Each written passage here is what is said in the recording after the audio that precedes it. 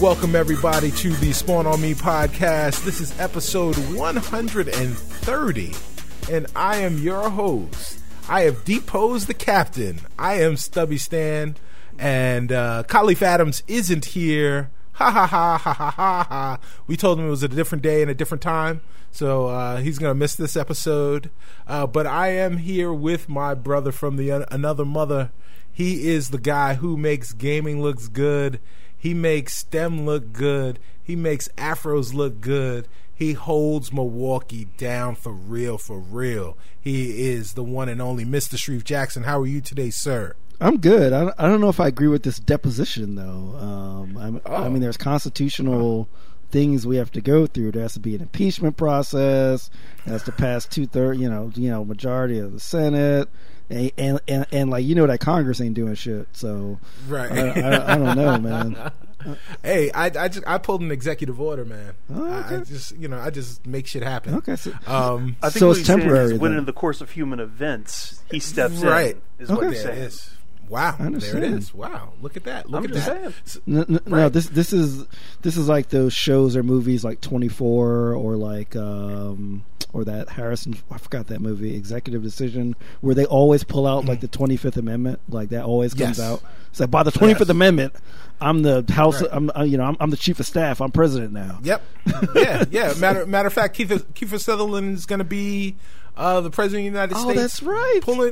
Pulling the 25th Amendment, some 25th Amendment type mess. That's right. I forgot about that. Yeah, in ABC. I forgot what the shit, like accidental president or something, some dumb mess like that.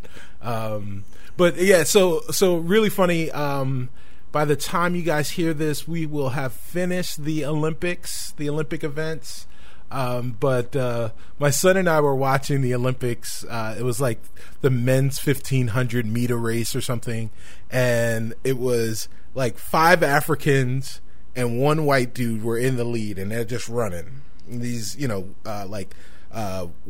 Eastern Africans, just running, and they're doing the thing. And my son goes, "Yeah, it looks like the cast of Captain Phillips." And I was like, "Oh no, I'm the captain now. I am the track star now." Right? Yes, oh man, that was probably the funniest thing I've heard all week. So shout out to my boy. He's a big dummy, but I love him, and sometimes he says really smart things. He gets a sense of humor from his dad. Yeah. I've definitely been obsessed with the Olympics, and of course everybody's been talking about Bolt and like Allison Felix and people, but I want to give shout out to Ashton Eaton. Like this dude, is defended the decathlon, right? 10 events, 2 straight Olympics.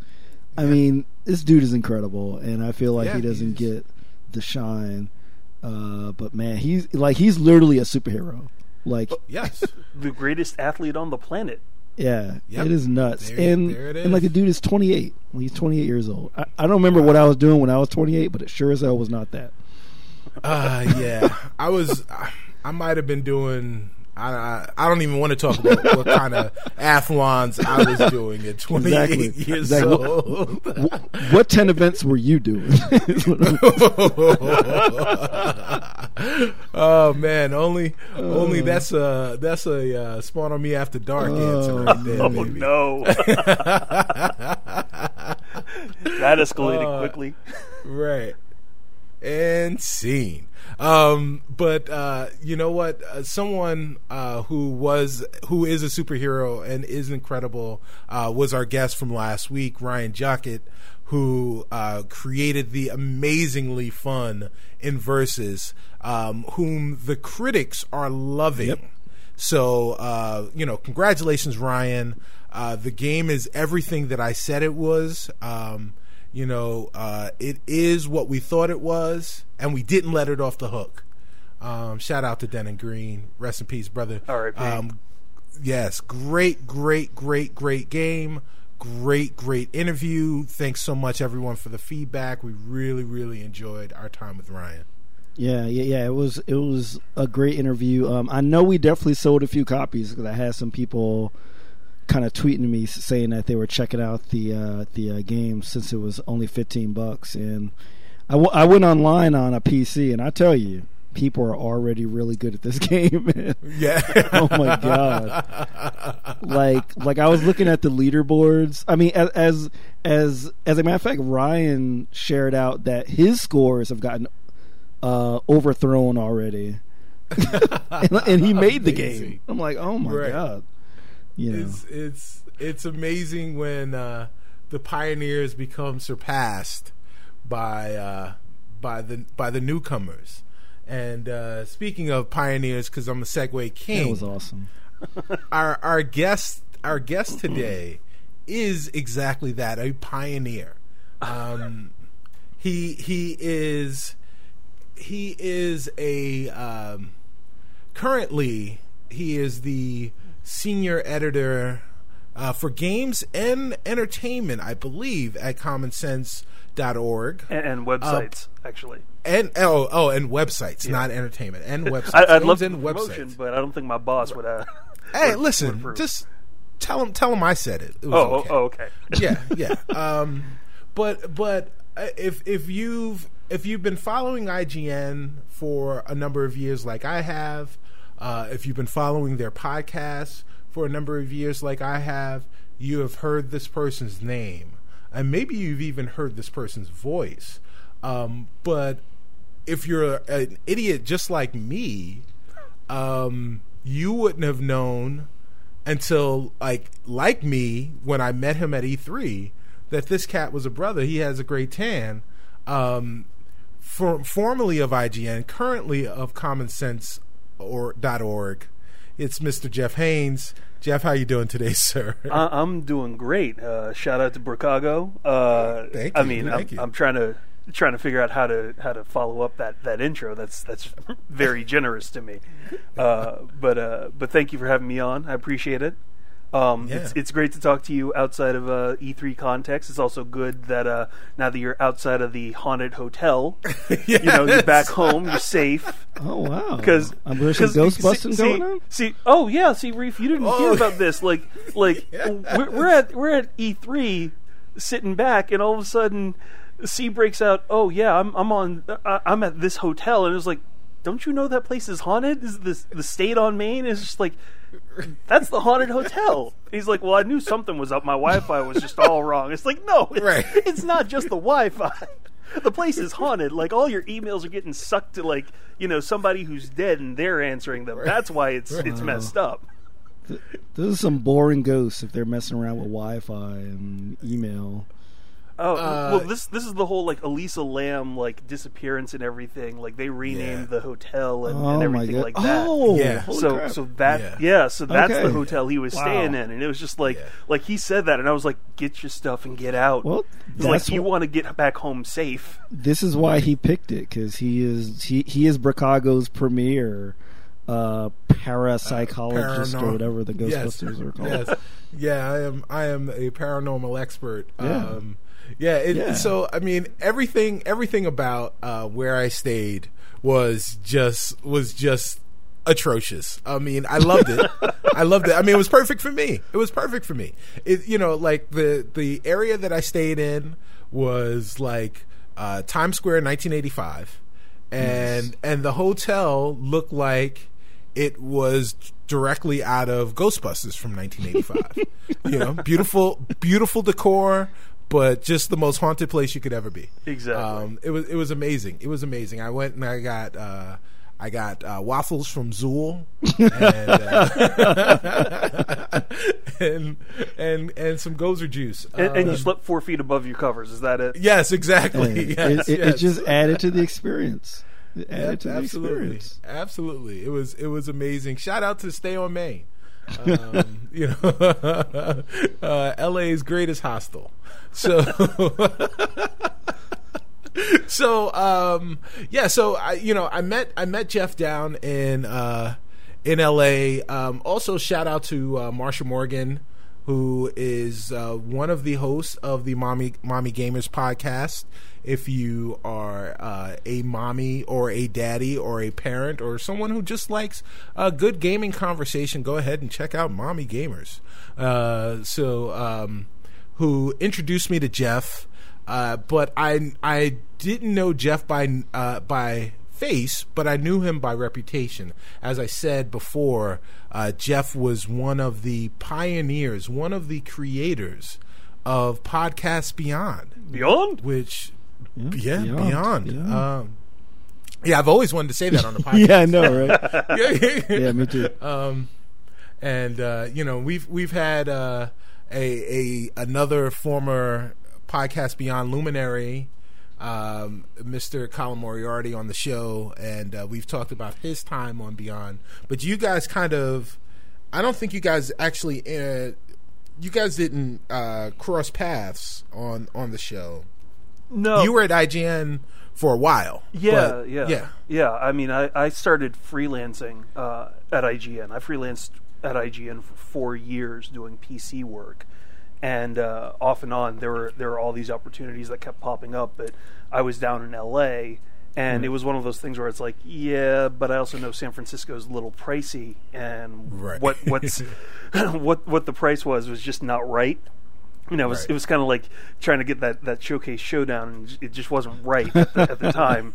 And then, basically 4 years later, everything opened up. There was a PlayStation spot open, and basically picked up and moved from Southern California up to NorCal, and worked there for 4 years. And Colin came in a few years after. He'd been doing a lot of guide work, like on the East Coast, and then a guide spot popped up, and he started working on that. So he was like he was on the other side of like the cube wall, like in the office. So we'd pop over and we'd like tell him, hey, this is what we're working on, or this is what we're seeing, or if we'd see a demo or whatever, we'd like give him info, because he'd have to like crank out guides on Kingdom Hearts or Metal Gear Solid 3 or whatever else, and it's just like, well, we've been playing it for like the past 30, 40, 50 hours, so here's what we know. Yeah, it's so funny that you mentioned cue balls, because when I was in the IGN offices for GDC, obviously this is 2016, so much later after you left, but cube was like the last thing that I would think of. It was like, I mean, there were very low wall cubes and just piles and piles of awesome things all around. It's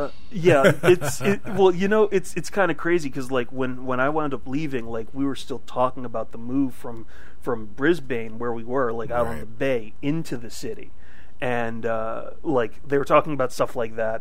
And then I wound up leaving, and a few years later, the company that I was working with was acquired by Ziff, and we were put on the same floor. So it was just like, how did karma basically manage to get me like wandering out like Moses and everybody, like out into the wilderness, and then all of a sudden it's like returning back. It's just like, how did that work? How in the world did that work? So yeah, I mean, I know exactly what you're saying, because I was in there, was working with like same floor, same people, and yeah, the cube walls were down. It was just like bullpen style. Everybody was like bouncing things back and forth, and I've been there like back and forth too with like GDC and a few of the other events that have popped up there too. So yeah, it's different. It's totally different, but it is kind of like a playground, like a lot of stuff just like all over the place. It was like that back then. It was just like a lot more places that you could hide behind for like the Nerf wars, like Nerf Zookas and shooting everybody with darts. Right, and Hillary Goldstein doing Cobra Commander all the time. Yeah. There was a bit of that. Like he spent a lot of time like practicing that before he started using it on red lights. Yeah. So and that's kind of where I want to start with you, and we can start at the beginning, but we'll go back to the beginning. But right now, I kind of want to talk about podcasting and this medium for our genre was kind of pioneered by you guys. Obviously, Danny Pena over at Game Attack Radio, he started his thing really, really small, but he was very independent. Didn't have, had to generate a user base, had to generate a community, whereas, IGN was one of the biggest, at the time when you guys started, was probably already the biggest gaming website in the world. And then you guys dove into this thing called the podcast. I guess really you started with Game Scoop, but when you decided to do these genre specific ones, like how did that conversation begin, and finally to make that decision to actually start Podcast Beyond? Yeah, basically one of the things that was going on, and big shout out to Dunham and to Greg, right. And to Juan. And we had so and Clements, you can't right. forget Clements, but basically when we started the whole thing, the idea was essentially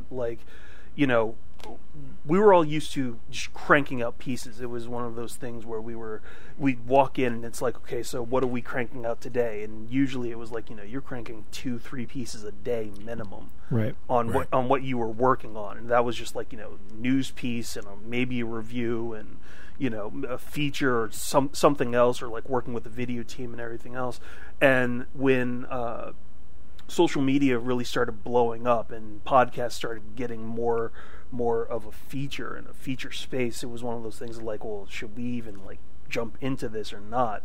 And the biggest thing that basically popped up was there was just a decision where it was like, all right, so Game Scoop's working pretty well, so why don't we try this?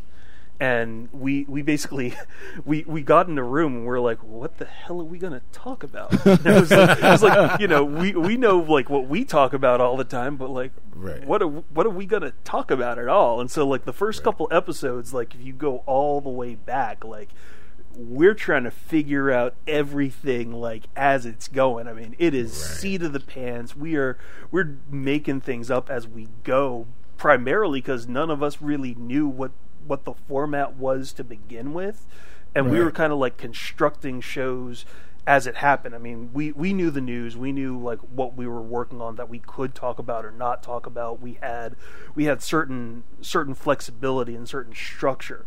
Oh, whoa! Did I give a shout out to Roper? I don't know. No, if I you did not. I was about to say the news. When you talk about the Roper news. Report, how could I leave out Roper? Yeah, Jeff Roper. Shout out Roper. Shout out to Cheese Gravy, Roper.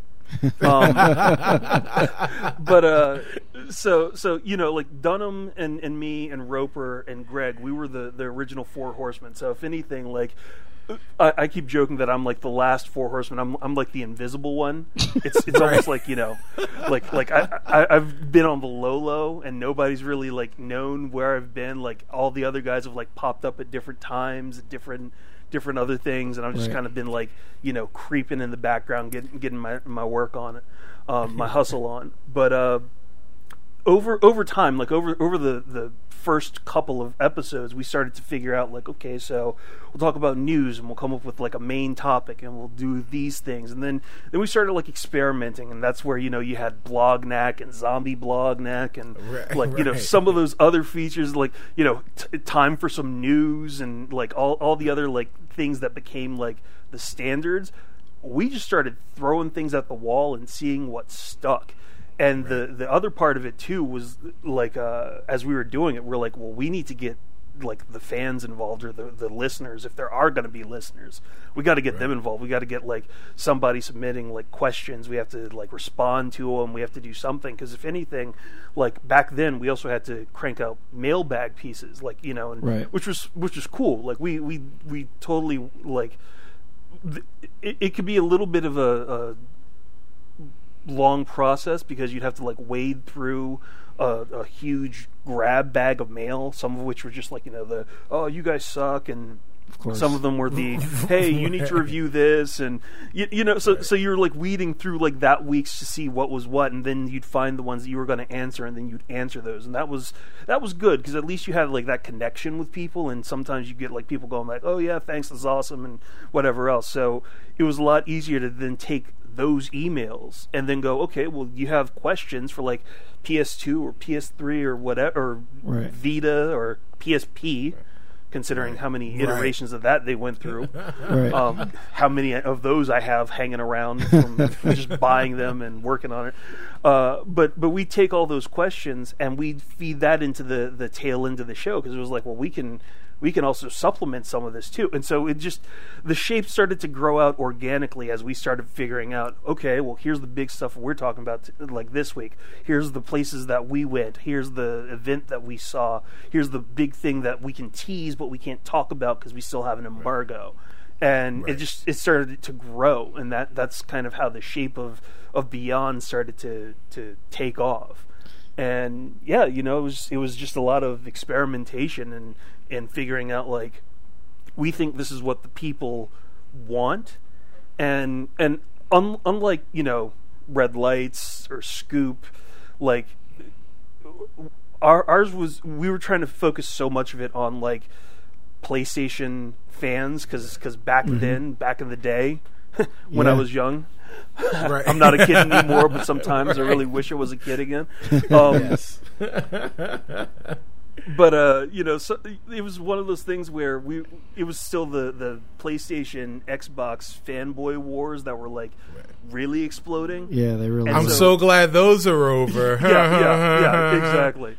But it was one of those things where we just decided, well, we'll just focus really tight on those people that are like really hardcore and dedicated to that brand, because those are the ones that are constantly coming back for those games or those exclusives for that platform, and that's what they want to know. And if something crosses over, cool, but we're going to focus on it from like the PlayStation perspective.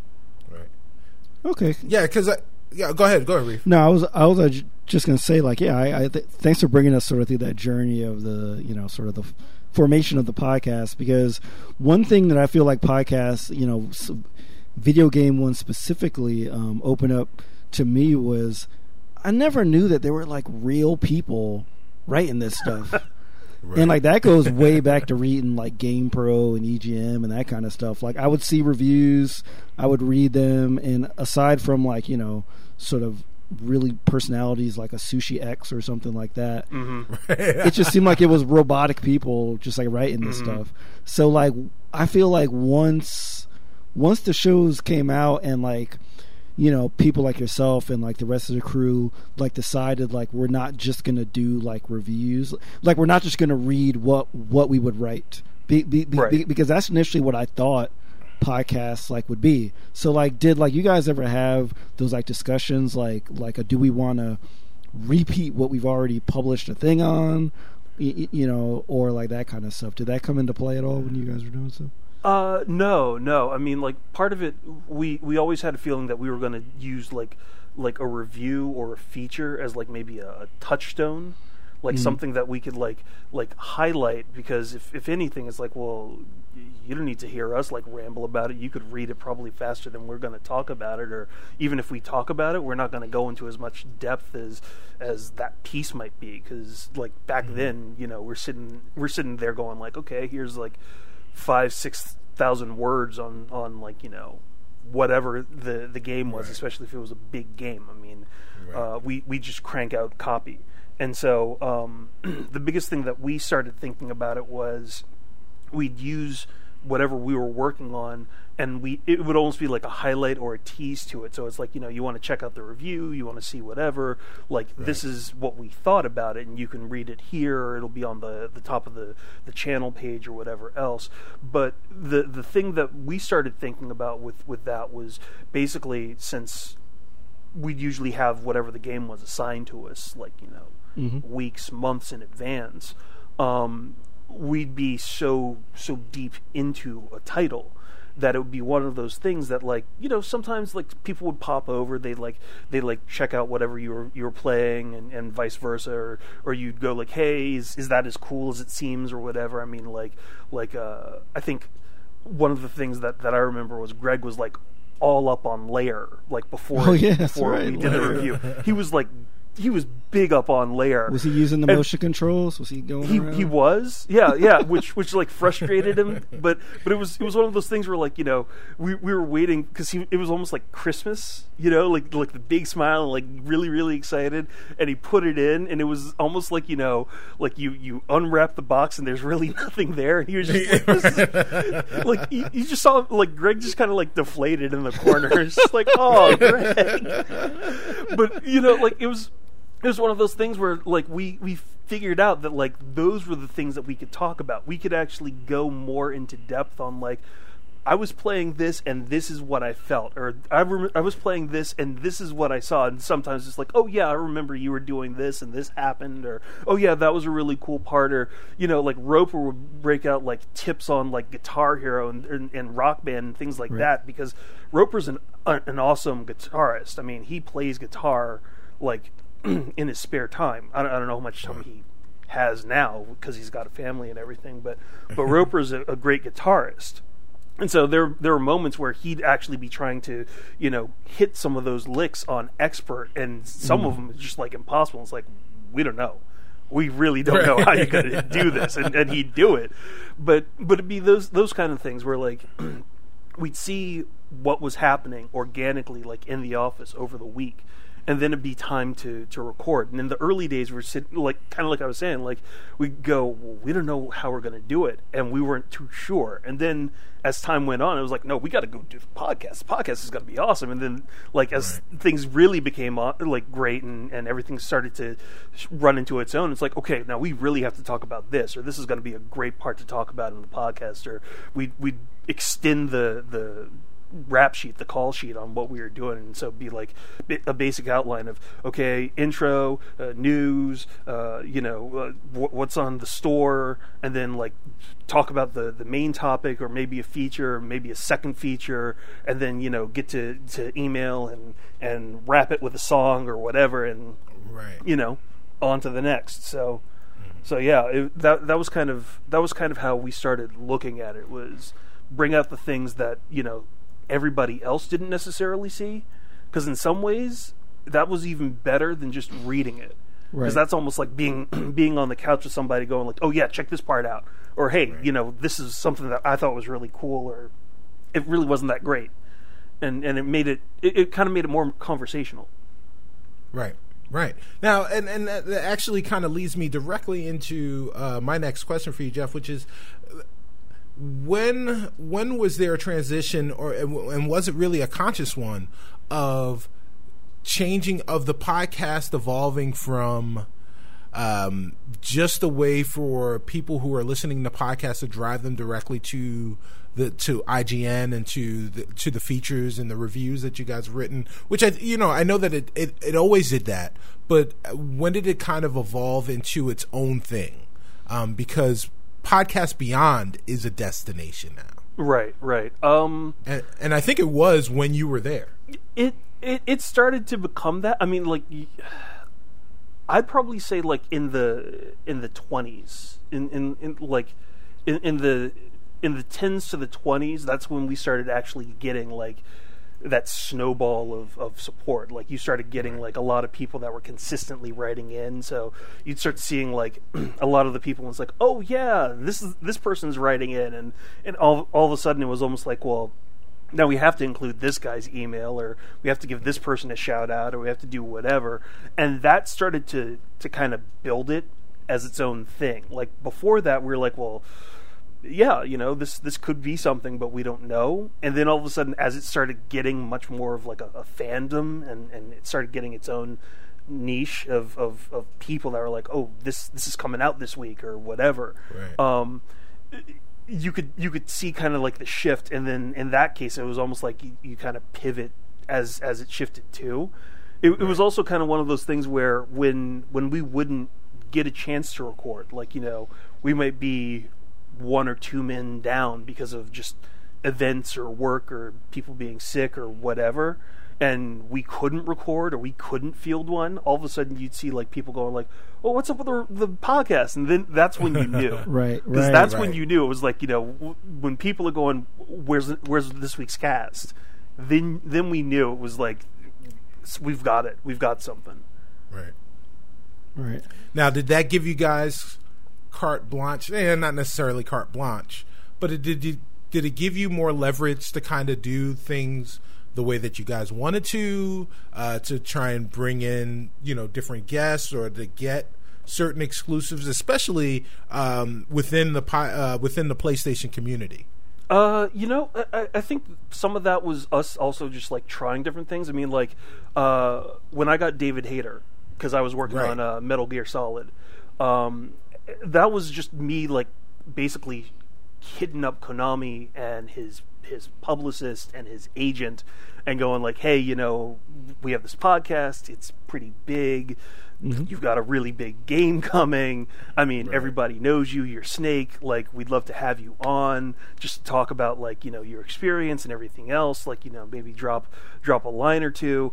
And he was one of the coolest cats in the world who just, like, popped in. Like, I mean, as it started to get a little bit more momentum, it was a lot easier to go to a PR rep and say, hey, we want this dev on the show just to talk about their game, or we want this person here to talk about whatever this project is that's coming up. And it was a lot easier to start to feed that in. We didn't even know if people were going to dig it. That's the thing, is that, like, you know, like, early on, I think we had one or two different developers in, and we were sitting there going like, oh, we don't know how it's going to go. like they'd ask us like you know, like what we wanted to do, and we're like, well, we're going to ask you some questions, but then we'll just kind of, like, you know, freeform it and we'll see how it goes, and, you know, you can hang around, you can bounce, it can be whatever. And it sounds a lot like what we said when you got on. Well, yeah, true. But the thing is that, like, almost inevitably, because of how we were doing it, like, more people started to, like, you know, dig it, because it was pretty obvious that, like, either we played the games, we knew the games, we knew of them, we knew of their work, and it was one of those things where it's like, this isn't going to be a waste of your time. We're basically going to highlight, like, everything that's good about you, or good about your game, or what you're working on next. And that became the thing where it was like, oh yeah, we should probably start jumping in on that. So then we could actually go to reps and go, we want this person, and have a chance of getting them. And that was the other cool thing too, because then you could actually have, like, more of a thing where it's like, oh yeah, so if you have a question, submit it, and maybe we can actually ask it to them. And you know, I mean, like I said, so much of it, we were literally creating it as it was happening, because sometimes we just didn't know. And, you know, for one or two, you know, there were a few times where some people, like, actually, like, couldn't show. Sometimes it was, like, you know, flight issues, sometimes it was sick, whatever, and we had to basically curveball around it and make a show around it too. So part of it is, you know, you work with what you got, and you know, fake it till you make it in some cases. But the thing is that, like, what we were making, we didn't have to fake much, because we had exactly. it. Yeah, exactly. That's where the personalities drive it, right? Because, like, a lot of people, especially at that time, podcasts was still kind of a thing people really didn't have a good grip around. And it was really like, if you had a strong personality, a great dynamic, I mean, that's what really drove it through, and that the listeners cared about. They didn't care about, well, does this have an appropriate structure, or, you know, or that kind of stuff that, like, people might look at now that they've heard more of, like, the formal, like, you know, NPR-ish kind of you know, things like that, right? Now I don't know if you still have a chance, if you have a chance to listen to shows, since you're super busy with, like, CommonSense or your other stuff, but if you do, are there certain things that you look for in podcasts or shows in general that appeal to you? Yeah, you know, I mean, part of it for me, in some ways, is basically what the format happens to be. I mean, like, if I wanted to listen to, you know, Ira Glass doing an NPR review of a game, for one thing, I'm pretty sure Ira's never actually played a game, because that's just not Ira's thing. But you know, the other thing of it is part of it is knowing whether or not somebody's having fun on the cast, because, like, if it's pretty dry, you don't listen to the podcast. There's you can spend your time and your energy listening to way better stuff that's out there, and part of it too is whoever happens to be on the podcast, you also want that sense of, like, the vibe is good, you know, like, the people that are on it, they get along, they get what they're talking about. There's a certain part where, you know, you don't necessarily need to get into the nitty gritty. I mean, one of the things, and this again, I'm gonna spill a little bit from Roper, but you know, at one point we decided we were just going to make up a technical term. We're going to see if it was going to catch fire. And so we started throwing in like made up technical specs and technical terms for like news previews, just to see if it would catch. And every now and then it would. And we're just like, it doesn't exist, you know, like, right. You know, well, like it does now. Yeah, exactly. And so like part of it was almost like, you know, you can sit there and you can listen to somebody who's going to go into like, you know, like a Tom's Hardware breakdown of like anti-aliasing and HDR and, you know, like all these other elements, which, yeah, they're great to know if you're, you know, a PC master racer, or you're into specs and gear and the nitty gritty and everything else. But in certain cases, if you're just listening to a show and you want structure, part of it is you want to be entertained, you want to be informed, and you want to have a sense of, you know, these are people I would actually want to talk to, listen to, hear whatever they got to say again, because I actually felt, you know, pretty good about whatever it was that I heard. And that's kind of what's up. I mean, I wind up listening to a ton of radio and podcasts, partially because of my job, to stay informed on top of everything, and also because I got a long drive to actually get back to my place and get into the city, because San Francisco was expensive. But you know, like, those are the things that I look for when it comes to, you know, casts. And so like I'll bounce around and, like, you know, check out a podcast here or there and check it out for a few episodes and then bounce for a little bit and then come back. And if that vibe is still there, then yeah, you know, like I'll hook in for a little bit. But yeah, I mean, I rotate through a lot of different things. Some that's gaming and some that's not, because a lot of times you got to see exactly how their vibe goes. Sometimes people knock it out the box and then the next week they're off, and everybody can have an off week. Right. And that's the trick, is that, like, it's how you rally back, especially, like, you know, you're feeling a little nauseous. Somebody else is having a hard time. I mean, like for people that remember, like, there was one point where I was just down because I was having like a really bad time at work and personal things, and I was like, I'm in my pit. Like, I'm down in the pit. I'm just chilling, and that became the running joke of me in my pit. You know, like, because it was a one-time thing, because I was just like having a bad thing, but you know, it was rally, like that happened. That one episode came back and rallied, but it just became a running gag. So, you know, it's how you bounce back. Right. Now let's talk about you at work and you know, something that I alluded to or that I named directly in the beginning, which is the fact that until I met you, I had no idea that you were a brother.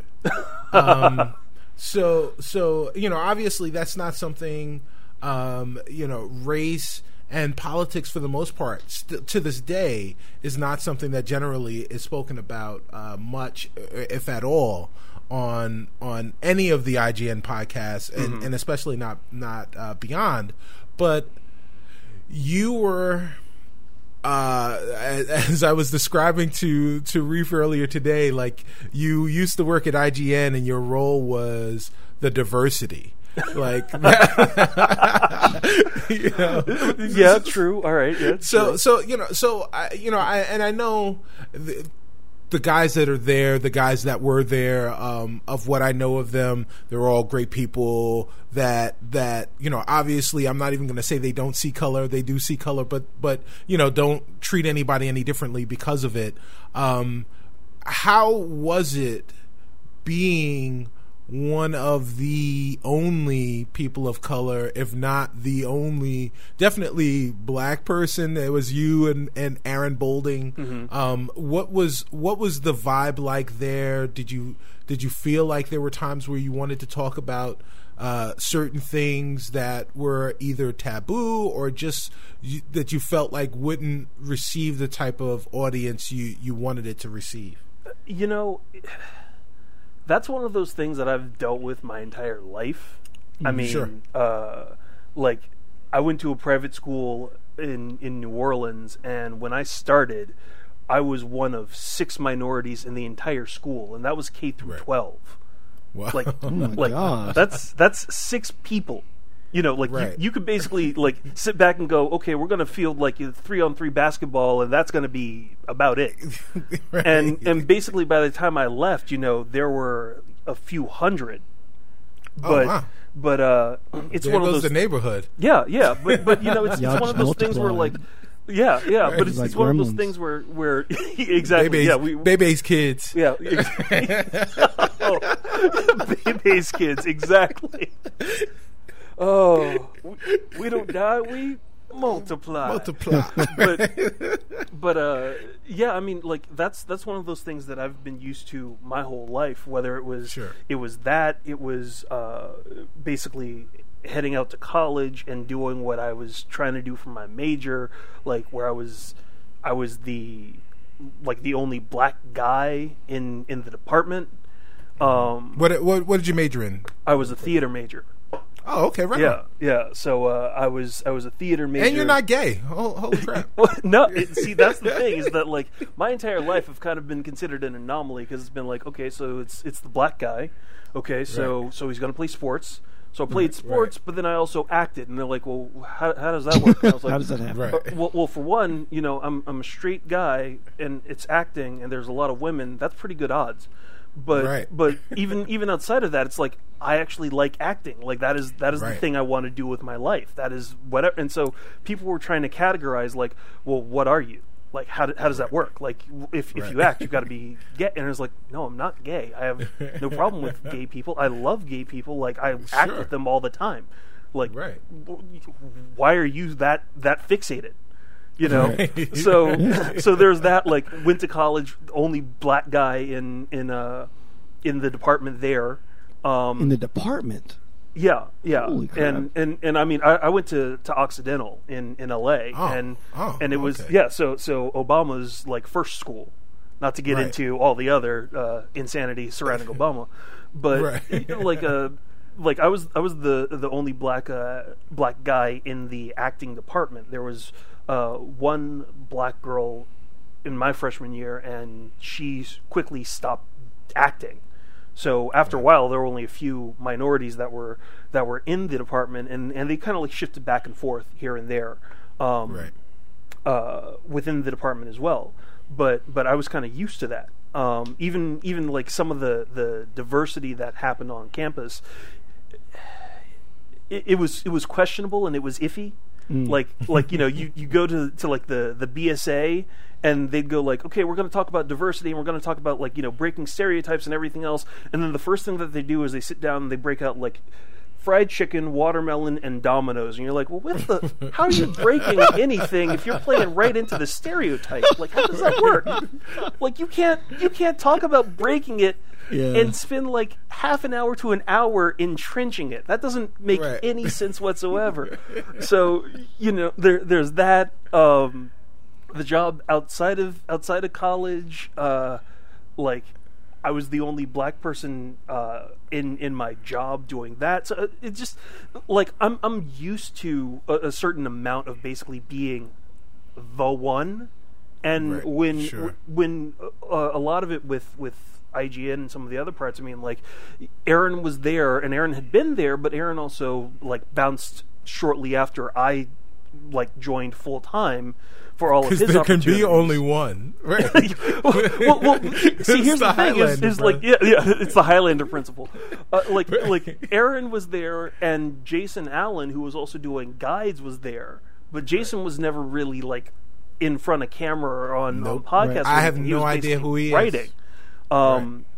But Jason was there, and Jason wound up leaving, and so like there was a part where it was like, well, yeah, okay, you know, it's like it's not like I have to pick up the flag and keep going, but you got to pick up the flag and keep going, and it's just like, you know, you stay on your grind, you stay on your hustle, and you do what you got to do. Like, it wasn't really so much a thing of like there's certain things you can't talk about. There were a couple of moments here and there where like something would pop up, and God knows there were a few like HR moments where it was like, okay, that is racist. I'm calling that one out right now. Like that is racist. That's happened to all of us, man. But you know, like, but otherwise, it's like, you do. It's kind of the same standard element of like, you work twice as hard. Sometimes people look at you as half as good, but you don't worry about them because you know what you have to do, and that's the big thing is you demonstrate like who you are and what you do by the quality of your work and the quality of your character. And anybody else that has like their own thing, they're going to have that regardless, and they're going to have their own ideas about you regardless. And you can't worry about them. You just got to keep on keeping on. Yeah, I mean, that's said right there. Yeah, and yeah, I mean, I think all of us have dealt with that. I know, C, like you've talked a lot about being like the only Black Linux admin in the world, apparently. Right. Well, so that's so. I'll say this to you, Jeff. So I know plenty. So I've been a Unix sysadmin for over 20 years, or for 20 years. I'm not that old. I am old, but I know plenty of Black sysadmins, but I have never worked with another Black sysadmin, and in fact. We've had a multiple time guest. Shout out to Quinn Murphy, who is another sysadmin of color. When I made that revelation, he too had to think about it and said, "You know what? I've never worked with a Black sysadmin either." Yeah, no. So it is a Highlander principle. Man. Yeah. I mean, like even my first job, like when I was working at Entertainment Tonight, and I started. And yo, son, hold on 1 second. Was Lisa Gibbons still there? She bounced in and out. She was in the periphery. She floated. She floated around. Tell her I said hello. All right. Today. Yeah, I think I still got her number floating around somewhere. I'll give her a call. Give you a shout out. Yeah. But like when I was there and I was working on things like I wound up getting a position or a title as associate technical manager, and like the thing is that or associate technical producer, and the thing is that like they didn't really even know what that meant at the show. They just thought like they saw technical and went, well, that means virtually everything, and I started going down the sysadmin route and doing Linux and Unix because I knew Linux and Unix from like college and before that and everything else. And it was one of those things where it's like, well, can you fix the printer? And I was like, just because it says technical does not mean I'm Xerox. Does not mean like I can fix the coffee machine. Like doesn't mean I know like all the gadgets that happen to exist. And the funny thing is like. One of the actual like technical guys, like this Hispanic guy named Sergio, like he'd sit back and he'd like just commiserate with me back and forth because he's like, yeah, they're just gonna come at you with like random things, and I was like, yeah, I know, but just because. And he's like, believe me, I've had to fix dollies. I don't know anything about dollies. but like even you saying that, it's like Sergio was like the only one that I even knew, and that was like. I think he wound up like elevating into that position, and he's like, I don't know anybody. So I think it is kind of like one of those things where it's like maybe one, and you sit back and it's like if you find another one, it's like they do exist. Right, exactly. It's kind of crazy, but then again, that also speaks to like a lot of the tech issues and headaches that keep cropping up, where it's like because of the lack of diversity. I mean, like there are plenty of people that are into computers and technology, but the fact that major tech companies can only hire anywhere up to 2% already entrenches a situation where you're not going to have a lot of people of color contributing, which then gives a certain sense that. Well, maybe we don't actually have any kind of interest in technical skills, which is not true. Right. It's not true. But the opportunity is not provided. The chance is not available. So it becomes a situation where if you throw that out to somebody, everybody racks their brains and goes, well, yeah, I don't know. It's almost that wistful like thought like, have you ever seen a unicorn? I haven't seen a unicorn. What? Yeah. It's that kind of thing because the opportunity isn't there. It doesn't exist. So nobody really knows that people are interested in the job. Yeah. So speaking of office stuff, so we talked a lot about sort of your IGN work, some of your entertainment online stuff. Don't give Cicero's number to anyone, by the way. I want to hear a little more about your present work at CommonSense. Absolutely. Why don't you talk a little bit about the site in general and what like your specific work is there? Yeah, definitely. CommonSense Media is it's a nonprofit organization. It was started 13 years ago, and the tagline is "We rate, educate, and advocate." And the way that I try to present it to people is, in many ways, there's a multi-headed approach to media with the organization. I'm on the media side, so we focus on everything, whether it's books, music, movies, games, websites, apps, stuff like that. So parents and people that are dealing with kids basically have a sense of, this is what's out there, this is what it contains. Is it cool for the kids that are in my life to check it out based on what their age happens to be and what I'm comfortable with? And in many ways, it's almost felt like it's been an evolution, because like there were parts where in some of the early parts it was really a thing of like, we really want to focus on sanity. We really want to focus on people being able to make choices that work for them, and that's kind of the key thing. That was one of the big things that really like was a strong selling point for me, because I was like, I'm a parent now of a young kid, and it's like, if I have to look at this, I know I'm not the only one that's going through this struggle of like, well, is this okay? Is this gonna like be a problem? Am I gonna have to like deal with nightmares, or have to like handle language problems, or like topics that I'm not necessarily interested in talking to a little kid about? And it's just this constant parental issue. So the media side is focused on allowing people to have a sense of this is what's in it, and then making a choice for them, because what works for that family is not always going to work for the next family, and down the line. But we focus on trying to give as much information as possible so that people can make an educated choice about what's going on with media. On the education side, they're focused on things like digital citizenship, so like selfies, sharing online, cyber stalking and bullying, Snapchat, but also Snapchatting and things like that, but also how to use technology in the classroom.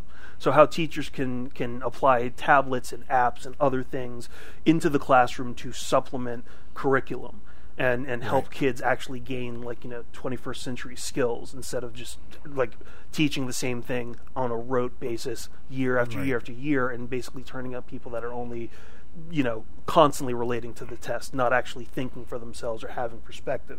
And then the advocacy side is focused on trying to make a difference in people's lives. So that's, making people aware that there happens to be something that's going on a legislative bent, something that, maybe a lawmaker is going to put out something that will allow parents an ability to have family leave, or they're doing something that could possibly weaken protection for kids and families with their private information, things like that. So then they can parents can then lobby their congressmen, their counselors, their senators. Like they can actually have a legislative voice and try to change and make affect change in their local area. So that's like basically the tenets of the organization itself.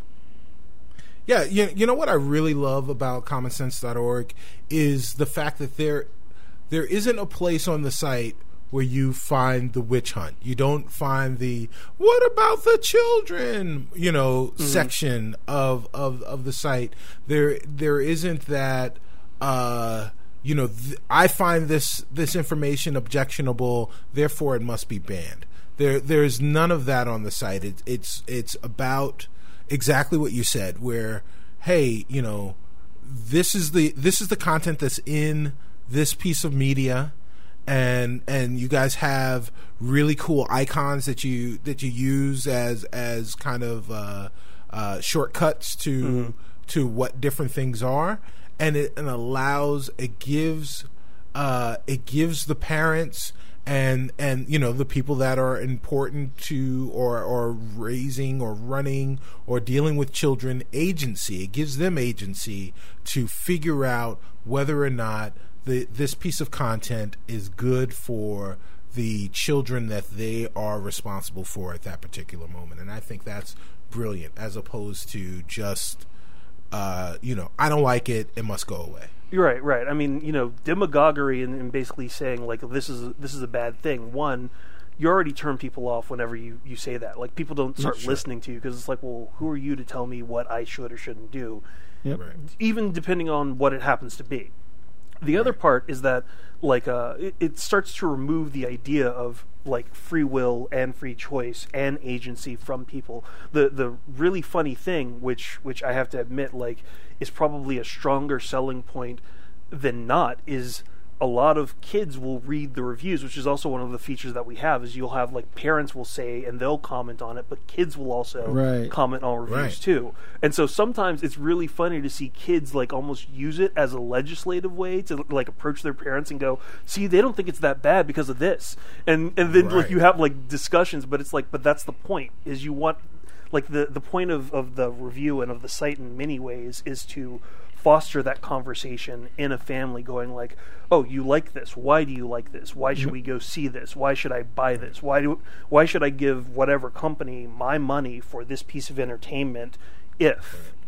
And once there are those kind of discussions about like, this is good, this is bad, okay, I'll allow this, okay, maybe you need to wait for a few years, whatever, that makes a good media choice, and that makes it a lot saner than basically just going like, oh, well, Hollywood's bad, or this media is out to get you, or you shouldn't be playing this, or why are you reading these books? We should actually like censor that because that's kind of an outrageous thing, or like all the random like moral panics that wind up cropping up across any kind of media, and it's like, all that is kind of trying to censor creativity, but also censor thought, and that's not to make a pun, but it's not a common sense way of approaching anything. It's just like, let somebody make their own decision, give them all the tools and the elements that they need, and let them decide if that works for them. And if it works for them, cool, right on. And if it doesn't, then at least they know why it doesn't work for them.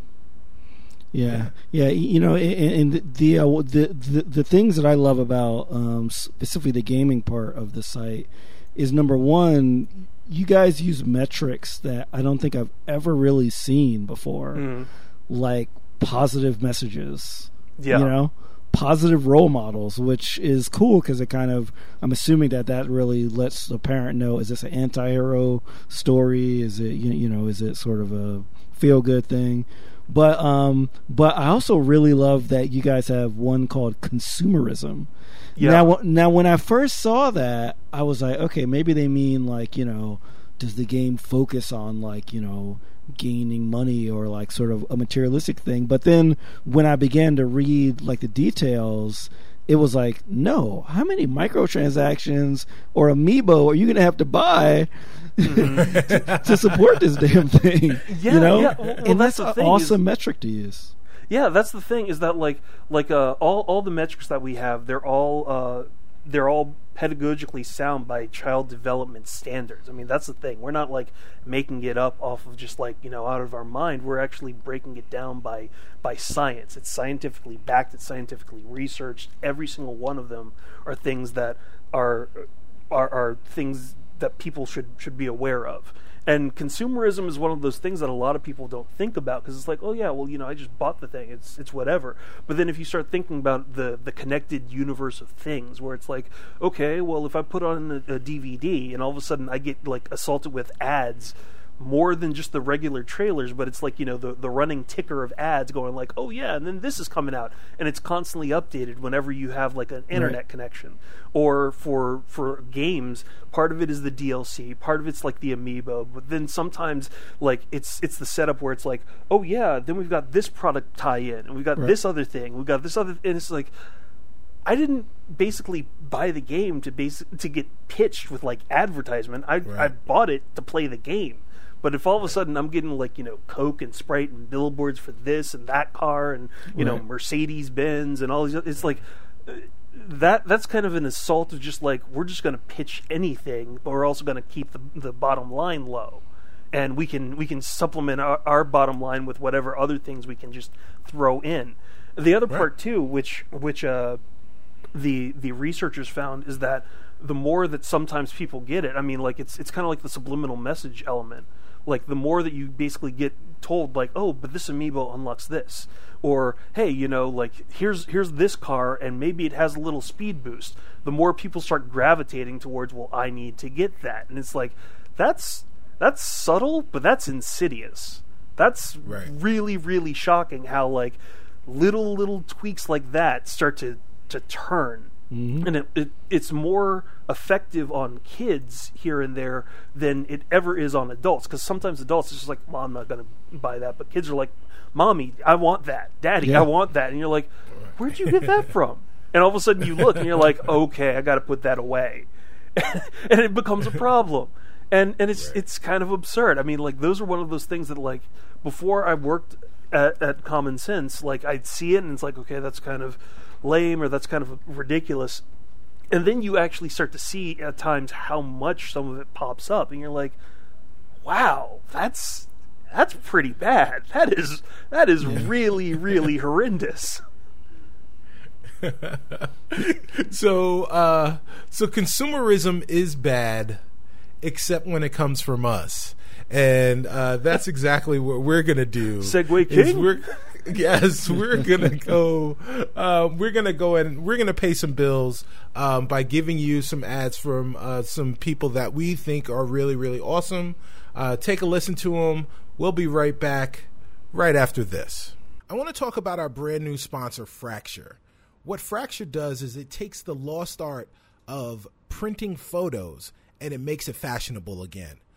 Imagine being able to take your precious moments and uploading them to a website, and in a few days having a borderless, all-glass, vivid and sleek rendition of your memory that you can place in your home or in a family's home or just display on a table or what have you, very, very easily. And it matches any decor because, like I said, it's borderless and it's glass and it's beautiful. It's science.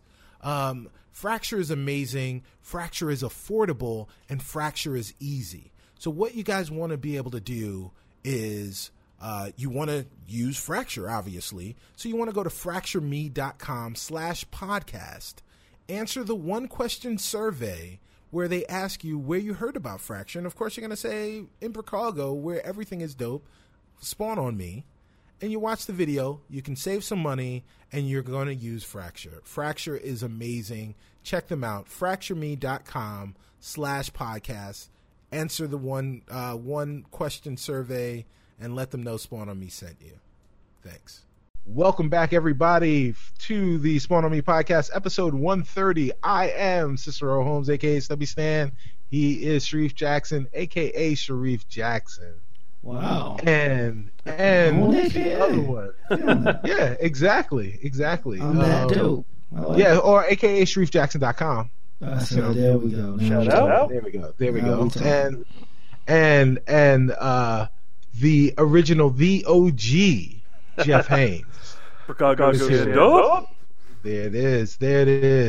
So I hope you guys enjoyed us paying some bills. I hope you guys actually go and check out places like Fracture, fractureme.com. Fracture is amazing. We have pictures. Go ahead and get those pictures, bring them home, and beautify your home with Fracture. So you got an extra ad there. We're gonna slow it down a little. There's a couple of RIPs that I want to throw out really quickly. The first is to John McLaughlin of the McLaughlin Group, something near and dear to my heart. I'm a big politics nerd. The McLaughlin Group was one of the places that I was always able to go to hear about news and news stuff. And he passed away this past week, at the age of 89. Additionally, us Star Wars nerds are mourning the passing of Mr. Kenny Baker, otherwise known as R2-D2. I think he was in his he was in his 80s, mid 80s. Rest in astromech heaven, Mr. Kenny Baker. Another thing that we want to talk about, not necessarily, I'm kind of mixed about this. 2 years ago this week was an episode in Chicago, a date in Chicago infamy, where we aired episode 26. Mike Brown also lived in Chicago.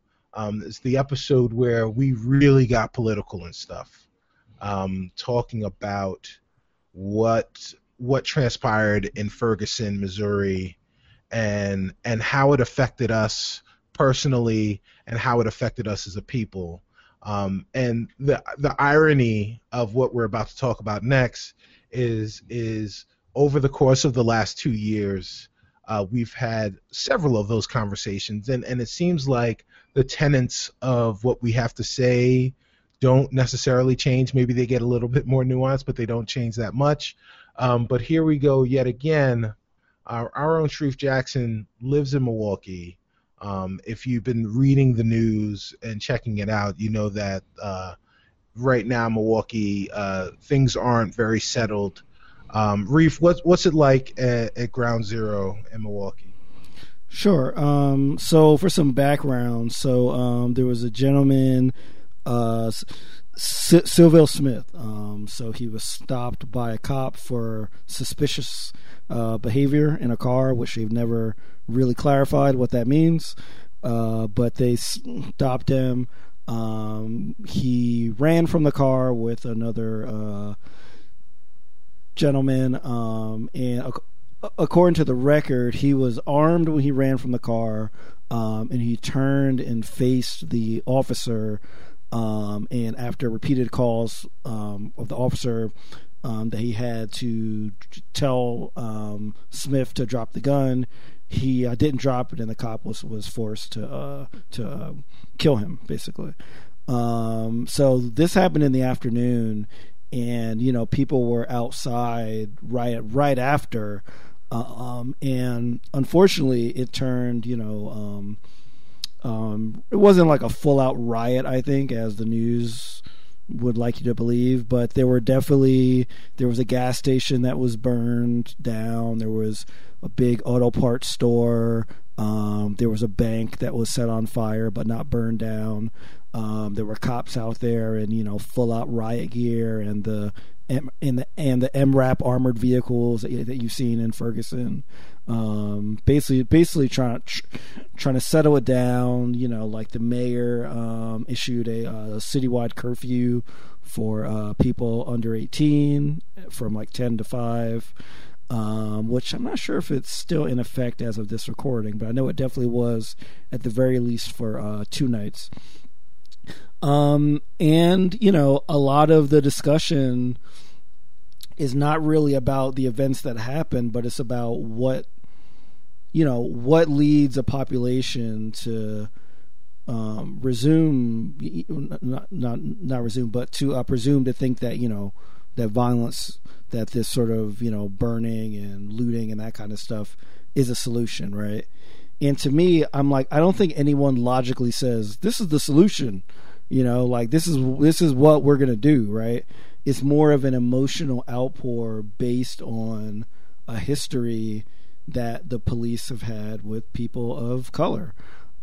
Specifically in Milwaukee, there was a homeless man, Dontre Hamilton, that was killed for sleeping in a park. He was approached by an officer. He was like a schizophrenic, and the cop apparently thought that was dangerous enough to kill him, so he killed him. Unarmed homeless dude, and the cop got off, right? There was a similar case to Freddie Gray here as well, where there was a gentleman that died of asphyxiation in the back of a cop car, as well. So, and like those are just, you know, sort of the big cases. Obviously, you know, any city with a, you know, with a number of people of color in it has a tenuous relationship, and that in this specific neighborhood, which is, you know, a majority black neighborhood in Milwaukee, this is more of a boil over than this sort of instantaneous thing, which is what the newspapers tend to think. It's like, where did this come from? Like these people are just going crazy. We don't understand it. And this is really the like boiling over. I mean, the same thing happened in my hometown of Patterson in Jersey. You know, and the same thing happened in Newark, and you know, a lot of places in Jersey that I grew up near. You know, obviously there were big riots, you know, after King in the 60s and like that kind of stuff, but there were also ones after Watts and after Rodney King, and you know, these are all boiling over of long-standing things. But to actually be in Milwaukee on the ground, I mean, I've driven through this area after the situation, because it's maybe, you know, it's like maybe it's a 10-minute drive for me, like it's not that far. And all I saw was just people out there cleaning up, praying, and just being there in peace, you know.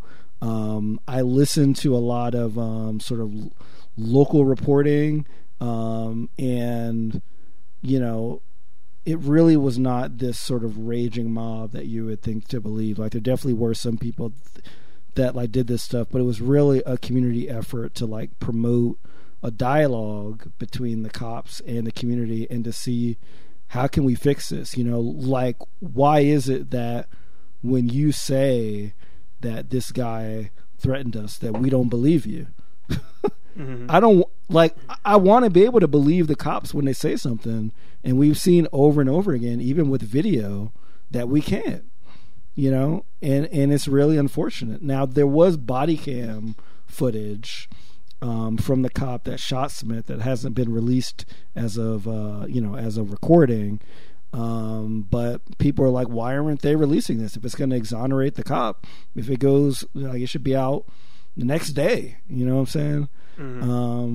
So yeah, it's very frustrating, because you do see the police force kind of going through the same kind of language, not really understanding the frustrations of the community. And then of course the sheriff of Milwaukee County is David Clark. He doesn't help. Who you've probably heard of, because he's basically a pundit at this point. Somehow managed to spin this sad issue into basically pull your pants up and and hate yourself if you're black. The end. Well, when he started saying like it's tribal mentality, is like, wait, did you actually go there? Like, yes. Did you actually say tribal mentality? Like, what are you doing, man? Like, you're just basically taking the fire and going like, here comes some lighter fluid. I'm just gonna throw that, and then some gasoline, and maybe a little napalm, just to see what else happens. That's exactly. No, that's what he does, and that's why he's been voted in as county sheriff, because it's an elected position, and there's a lot of Milwaukee County that is not the city of Milwaukee that enjoy hearing a black person hate on black people nonstop. So absolutely, and the fact that he makes it onto Fox News on the regular, and to dude was at the RNC. He was like a speaker at the RNC. I was trying to find the correct phrasing. I didn't want to call it a Klan rally. Maybe like the Nazi convocation or something like that. That was the RNC this year. He was there front and center. So I'm going to give my thoughts on Milwaukee in a second, because like I said, I spend some time up there. And in fact, I'll be up there this weekend hanging out with our boy Reef. But Jeff, you're originally from Louisiana. Yeah. And we're barely a month removed from the tragedy that sparked basically the sequel of protests, the summer of protests or the summer of protests of 2016, down in Louisiana and down in Baton Rouge. All that stuff, I would assume, hits home for you.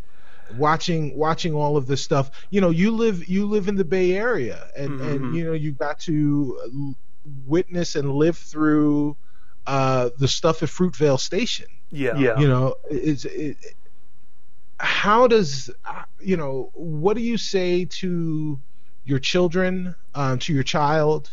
What do you say to your significant other to help them understand the angst and understand what survival means? That's a really tricky set of questions in some ways. I mean, part of it is which of course is what we all are trying to deal with. I mean, part of it, like, especially with Alton Sterling and that whole situation, a lot of it from growing up in Louisiana. I mean, in many ways, you already the relationship that you had with the police was going to be different.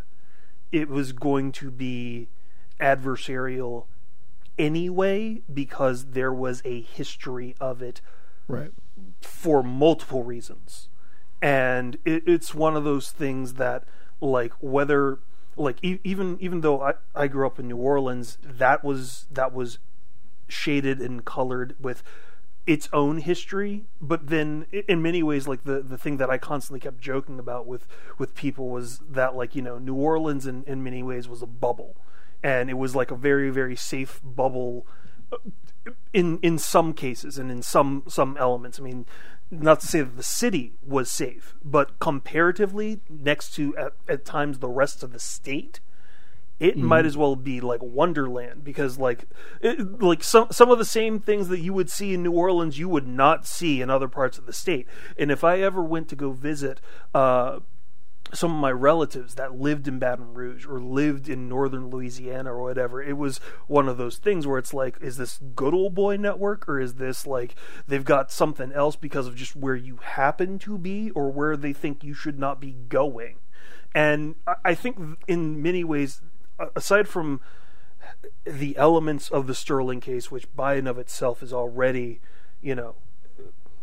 that whole situation was already like messed up to begin with, and I'm pretty sure, not to go back into it, because I think unfortunately it's been broadcast so much, and if you ever see like the pain that his son seemed to suffer at that press conference, that's one of those situations that you never want any kid of anybody to ever have to go through, regardless of who they are or what their race happens to be or anything. Like, a tragedy like that happening and then being repeatedly broadcast is something that nobody that's a surviving member of a family should ever have to see and witness. But when it comes down to a circumstance where there are times where people can't even move, like, you can't walk, you can't drive, you can't whatever, because somebody's going to say you're breaking the law, that already is a problem. And if you've ever been to Baton Rouge, part of the issue, especially with some parts of Baton Rouge, is there are no sidewalks. So if the cops want to say you're like unlawfully like congregating in a throughway, which is what they used against some protesters, they'll throw it on you anyway, even if you're not in the road, because you're on the grass, and they don't consider the grass to not be part of the street. So it's one of those things where, like, if you have a place where the police will make up a reason to roust you out of where you are, or make up a reason to arrest you, or make up a reason to harass you, then a lot of the elements that constantly keep coming up with the discussion of those are the only bad apples. It's like, if those are the bad apples, when are the good apples going to step up and actually kick the bad apples out? Because they don't. And then when it comes to things like, Fruitvale or, any of the other circumstances, I mean, the biggest trick here and there is, you constantly want to say, well, if something bad happens, you want to go to the police. But in the back of your head, you also go, but you also have to be careful of the police, because the police are not always going to be your friend. They're not always... that's a situation that nobody should ever have to tightrope, especially if you have not done anything wrong. The problem is that, like, right now, and especially, like, for people of color or people in communities that have had a history of issues with the police, it becomes a situation where even if you are innocent, you feel as though they are automatically looking at you as guilty. And when you have that circumstance where they are already finding you guilty and basically becoming Judge Dredd, where anything could possibly be a judge, jury, and executioner moment, then it weakens the element of basically going like, well, this is a crime and I'm going to go to you. It's the same kind of thing where you have people go, oh, if you see something, say something. And it's like, well, if I say something to you, you might like actually think I did it. So I'm not coming to you. I mean, like for instance, there was a period like a couple months ago, I went out to lunch with one of my coworkers. We're just walking into a restaurant, and two cops were walking out of it, and they automatically like went up to the gun, and I was like, I'm walking into the restaurant. If that is how you see me and I'm walking into a restaurant, I have like work attire on, I have my work badge, I have not talked to you, I have not done anything, and we are just walking in, then this is already on a slant. And I have done, like, you want to Terry stop me, whatever, I already know that that's something that you might do. I'm not going to approve of it, but I also know I'm not going to like give you any ammunition against me. But the fact that you're automatically going to, but it's like the fact that you automatically decide that that's the first thing you're going to. It's like, I could be a walking like chalk outline, and it doesn't really matter, and that's sad. And then it's like, well, then how exactly do you break through that? It becomes very, very difficult. So there's a whole amount where, even though everybody keeps saying like we need to have dialogue, we need to have conversation, we need to figure out a way of breaking through it, there's so much that needs to be basically broken and then remade to actively like allow for the possibility of constructive dialogue, because every single time that the dialogue supposedly exists, it winds up becoming undercut and undermined by not only past issues on both sides, but a certain amount where at the end of the day, some people are going to have the power of their voice versus the power of their gun and the law. And in some cases, it winds up being either an overwhelming amount of voice to change it, or it becomes an overwhelming display of force. And if the UN winds up basically breaking down and going like, there is a problem here, then we already know that there is a huge problem that exists that just saying we need to have a conversation is not going to fix. Yeah, I mean, the Department of Justice has basically been on standby. Like every time something happens, and they know that these city governments and city police departments are just inept. Like they just, I think inept is kind of even letting them off the hook. I think they're structurally designed to have the result that ends up. Like with the blue wall of silence and the lack of accountability and this kind of like cop is always right kind of thing, like instead of doing what both of you said, like protecting the integrity of your department by calling out the bad apples, it's more of a you can't be a bad apple if you're a cop, because that hurts all of us. Like one bad cop hurts us all, instead of thinking we become stronger by rooting out the bad cops. Right. Like, it really is a structural. I kind of like the way that you phrase it. You kind of disassemble and reassemble things to really make a difference. Yeah, and I mean, like, I've got people in my family that are cops. Yeah, I have friends because that are I've got a big family. I mean, like, most Southerners, we got big families.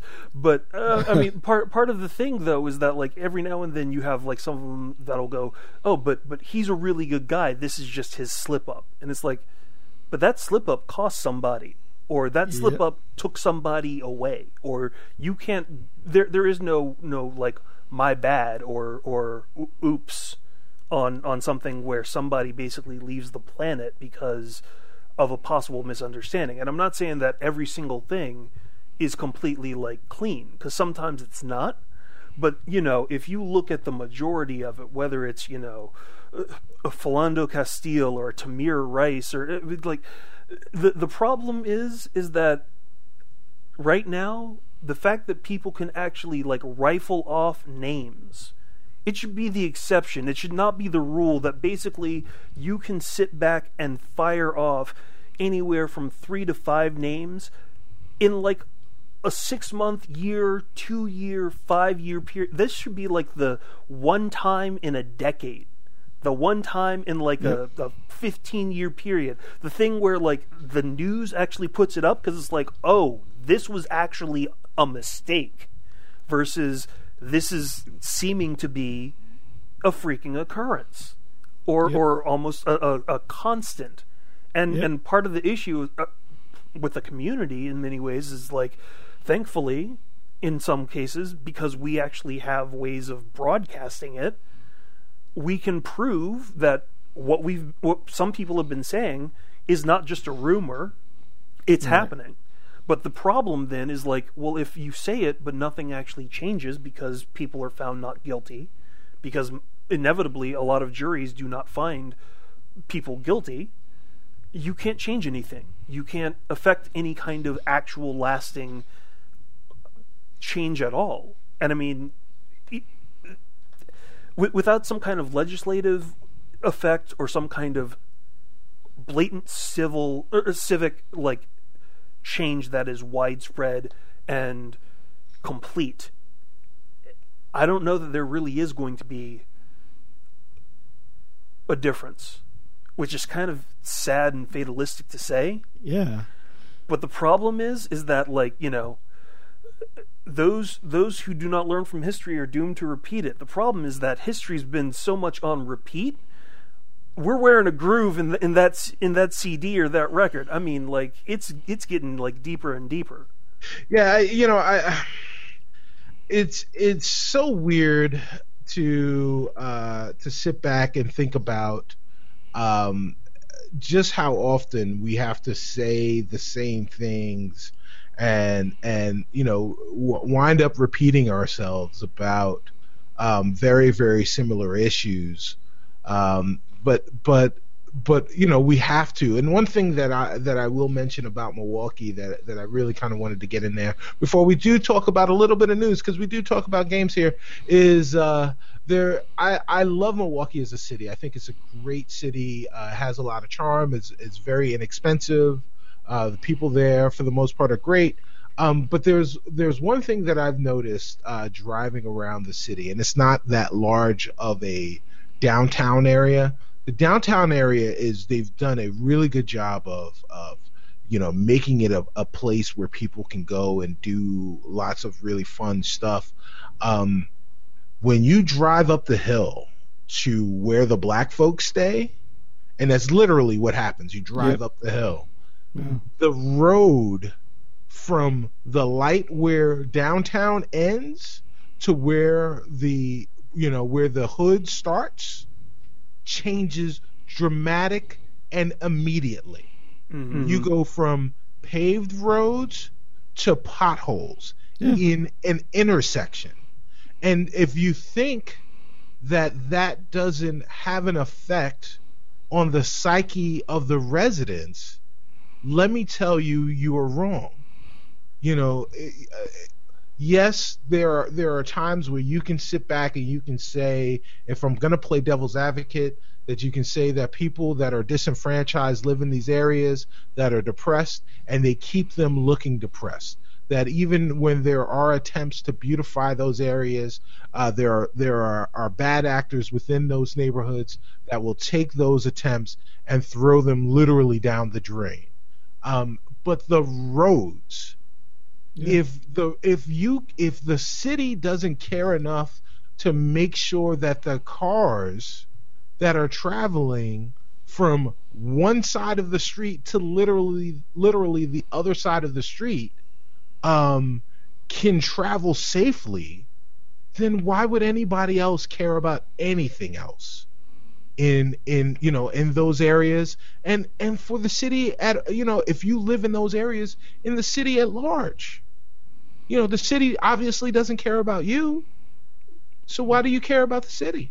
Well, yeah, that's most, especially post-industrial cities I've seen, very segregated, and you can immediately tell where you are, because that's how Pittsburgh is, that's how Cleveland is. That's how a lot of these, not only in the Midwest, but like a lot of the big old steel places, and and like the big industries, obviously Detroit and areas like that. You can immediately tell when you're in the black area, like by the roads and by the buildings and the signs. Like it's right. Even when in my drive to work, I kind of go from like a kind of mixed area to, I would say, to a black area, then to a white area. And you can, even if you had never been to Milwaukee before, you could drive down that street, and if somebody asks you, where you are, and there was nobody kind of walking around, like you'd be able to tell immediately. And that's messed up. It's messed up. Yeah. Well, I mean, that's kind of why I was saying, like, New Orleans is like that bubble, because like there's so much where you had poor areas next to rich areas and back and forth, and that's one of those elements where it's like that's not usual. You're not going to find that kind of like intermingling of class structure and everything else. But in other places, like rest of the state, other parts of the country, everything else, yeah, you do have that kind of like obvious splinter where it's like, oh, where the hood is versus where this other part is, and it's not necessarily to say that it's blighted, but it's like it is a blight of resources. It is literally a dearth of resources that are being made available. And right. when people have to make $1 out of 15 cents and they don't have a dime or a nickel, then right. there's only so much that they can do to actually, try to do what they need to do. And that, just like you were saying, see, about like the potholes, like, well, if you can't make it down the road because your car gets beat up, if you can even afford a car, or your car right. hasn't had a problem, just to try to get to, like drop your kids off at a school that maybe doesn't have heat or doesn't have like all the things that they need because mm-hmm. their equipment is outdated. Because God knows, I mean, my parents taught in those kind of schools in New Orleans, where it's like, some of them didn't have air and didn't have heat, and they had old textbooks, and it was one of those things where, like, the kids had trouble eating because they didn't necessarily have the food on the table, and then you have to drive out of where you are, past all the places that actually do have things, which makes you resentful because you can't afford it, to finally get to your job, which might be, half an hour away, hour and a half away, more, depending, because that's where you manage to get a job to be able to provide for your family. And then you got to truck back because that's the only place you can afford, or that's the only place you can go. I mean, it is the cycle is perpetual, and yep. it's sad, and that's part of the massive issue is that, like, it kind of cuts back all the way to kind of like what we were talking about earlier about diversity, not to tie everything together, but it shouldn't be a situation where in many ways you feel like you're a unicorn. You feel like because I am not this statistic, I am whatever, It should not have to be a circumstance where people that don't feel like they can never have, even if they happen to be accomplished or have the skills to improve, but they are never given the chance to demonstrate it. Right. And that's a huge problem. I mean, like I think in many ways, if anything, at least for me, that's also one of the reasons why that advocacy side of our organization actually like appeals to me, because in some ways we actually feel like we can possibly make a difference. It's Right. not necessarily going to break every cycle, but it might break something. And if you can break something, then maybe you can actually put something on the road to getting better. Yeah, I mean, and that is exactly what it's all about. And I think that when we did our Mike Brown show, it was a form of catharsis for us, because you talk about kids not having the food to eat necessarily. We've often heard about food deserts. I think that for a lot of us, a lot of people of color that are professionals, we work and exist in diversity deserts. Mm-hmm. And it's like I said, it's a form of catharsis for us to be able to sit, the three of us, Reef, Khalif, and myself, to kind of talk about what's going on in our lives. But I think for the people that are listening, it is also a form of catharsis for them to know that they are not alone. When they don't necessarily have that person with whom to commiserate, the fact that we're able to say the things that they're thinking and allow them to nod their heads as we're saying what we're saying is part of the reason that we do it. The other part is so that so that the allies have talking points, and so that we can do just a little bit to help everyone move forward. And we're no one's coming around with all the answers, unless if you want to sit down and have some bourbon with me, I'll give you 3 or 4, because I am Caesar's. But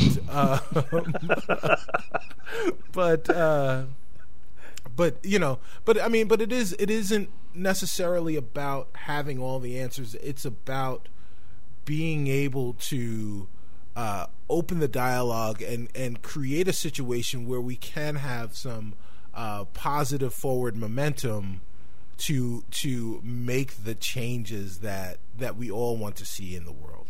Yeah, and this all, this all ties into, us being a gaming show, because obviously, we're people first, right? And I know it definitely affects my habits when I'm going through this kind of stuff. Like sometimes I, want to just zone out to something, so I'll just fire up something that I know I don't have to really think a lot about, that to get my mind off of some of these really hard issues of seeing these hashtags and of like people getting murdered, basically.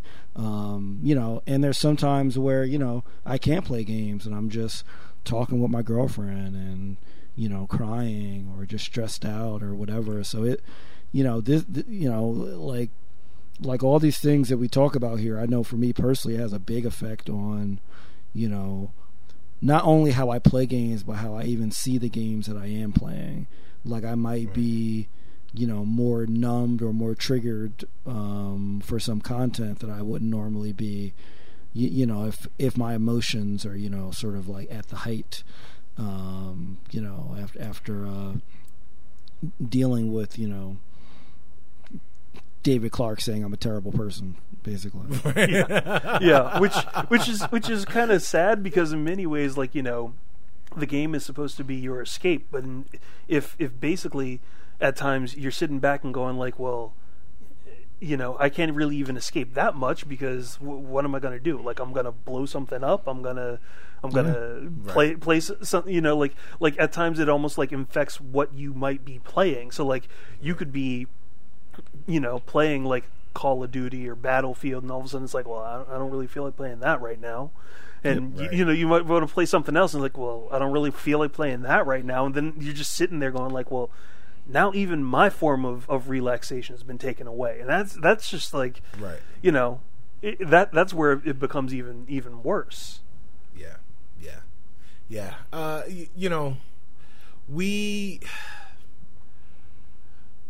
We love each other. we Milwaukee, keep your head up. Much love from Chicago. America, keep your head up. Absolutely. As we celebrate, here's a coda for you guys. As we celebrate the American dominance and American excellence, hashtag American excellence, in athletics from the Olympics, I want to talk about really quickly the medal ceremony from the women's 110-meter hurdles, where the Americans swept first, second, and third. It was the first time American women have swept an event, and it was the first time the 110-meter women's hurdles was swept in Olympic history.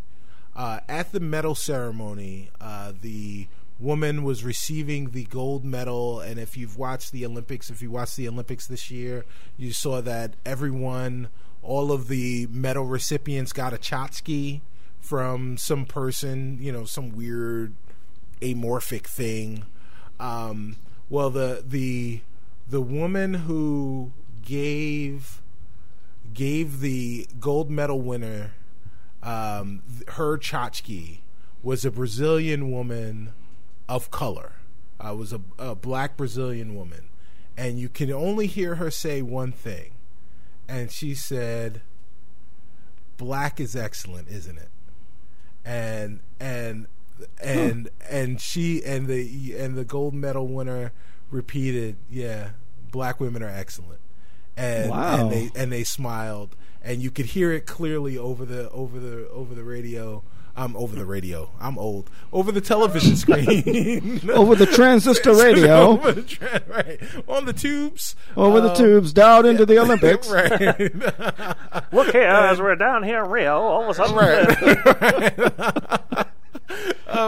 But we have hurdles. Right. So, but the thing is, as a culture, as a people, we sing, "We shall overcome," but we shall persevere, and we have persevered, and we continue to show why black is beautiful is not just a saying, but is really a reality, and I think that we should continue to embrace that and continue to have pride in who we are as a people and who we are as a culture. I think that Chicago should have pride in who we are as a community and what we have as a show. And this show was fantastic. Thanks in no small part to the one and only Mr. Jeff Haynes. Jeff, thank you so much for being here. Thanks for having me, guys. It was a lot of fun. Definitely want to swing by another time. Please just kick it with all you guys. Right on. So yeah, stamp that really passport to Chicago. Yeah, man. Yeah, you can go ahead and there are still plenty of wonderful condos here in Chicago. You can take up roots whenever you like. We've loved everything that you've done at IGN. Chicago has now heard about everything that you're doing over at CommonSense.org.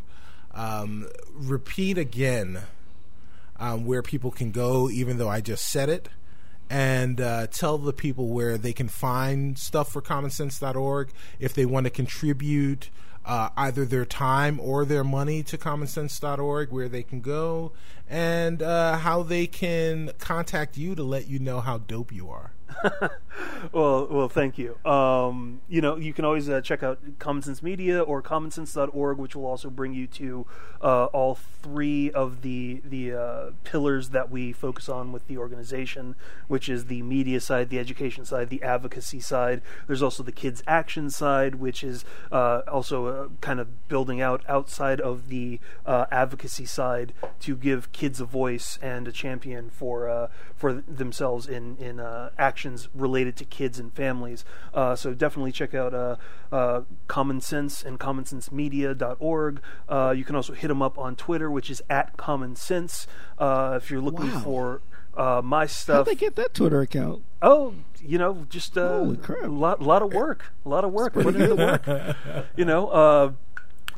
Like I said, I do the games and the websites, but you can also hit me up on Twitter. I'm at Jeff Haynes 99, and just staying on the grind, staying on the hustle.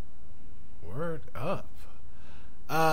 Reef, why don't you give the social media business for Spawn on Me? I love. I was prepared this time because I knew you were saying that. So, if you guys want to check out this episode or any episode in our wonderful archive, you can go to spawnon.me. That'll give you links to all of our episodes. That'll give you photos of our guests, links to other shows that we've been on, as well as profiles of your wonderful hosts here. So we'll be adding Jeff's face to the guest list, so that he has access to Chicago in the future. I'll find a place by the lake. There you go. Yeah. And you can also check us out at esn.fm/spawn on me as well. We are part of the Electric Shadow Network, so you can check out our episodes there as well. If you want to follow us on Twitter, that is at spawn on me. Or you can follow us individually at Sharif Jackson, at Stubby Stan, or at Kaja Kins. And if you want us on Facebook, go to facebook.com/spawnonme, but just try to avoid the various political debates between family members that you probably want to avoid anyway if you're on Facebook. Right. And you can also check us out on iTunes, on Google Play, and I forgot we're not on Stitcher anymore. No, we're not. So I won't say that, but actually I'll edit that out. But if you go to those podcast places and you type in Spawn on Me, you can subscribe in your podcast reader of choice to get the stuff delivered to your face on Tuesdays, which is when we release our episodes. Yeah.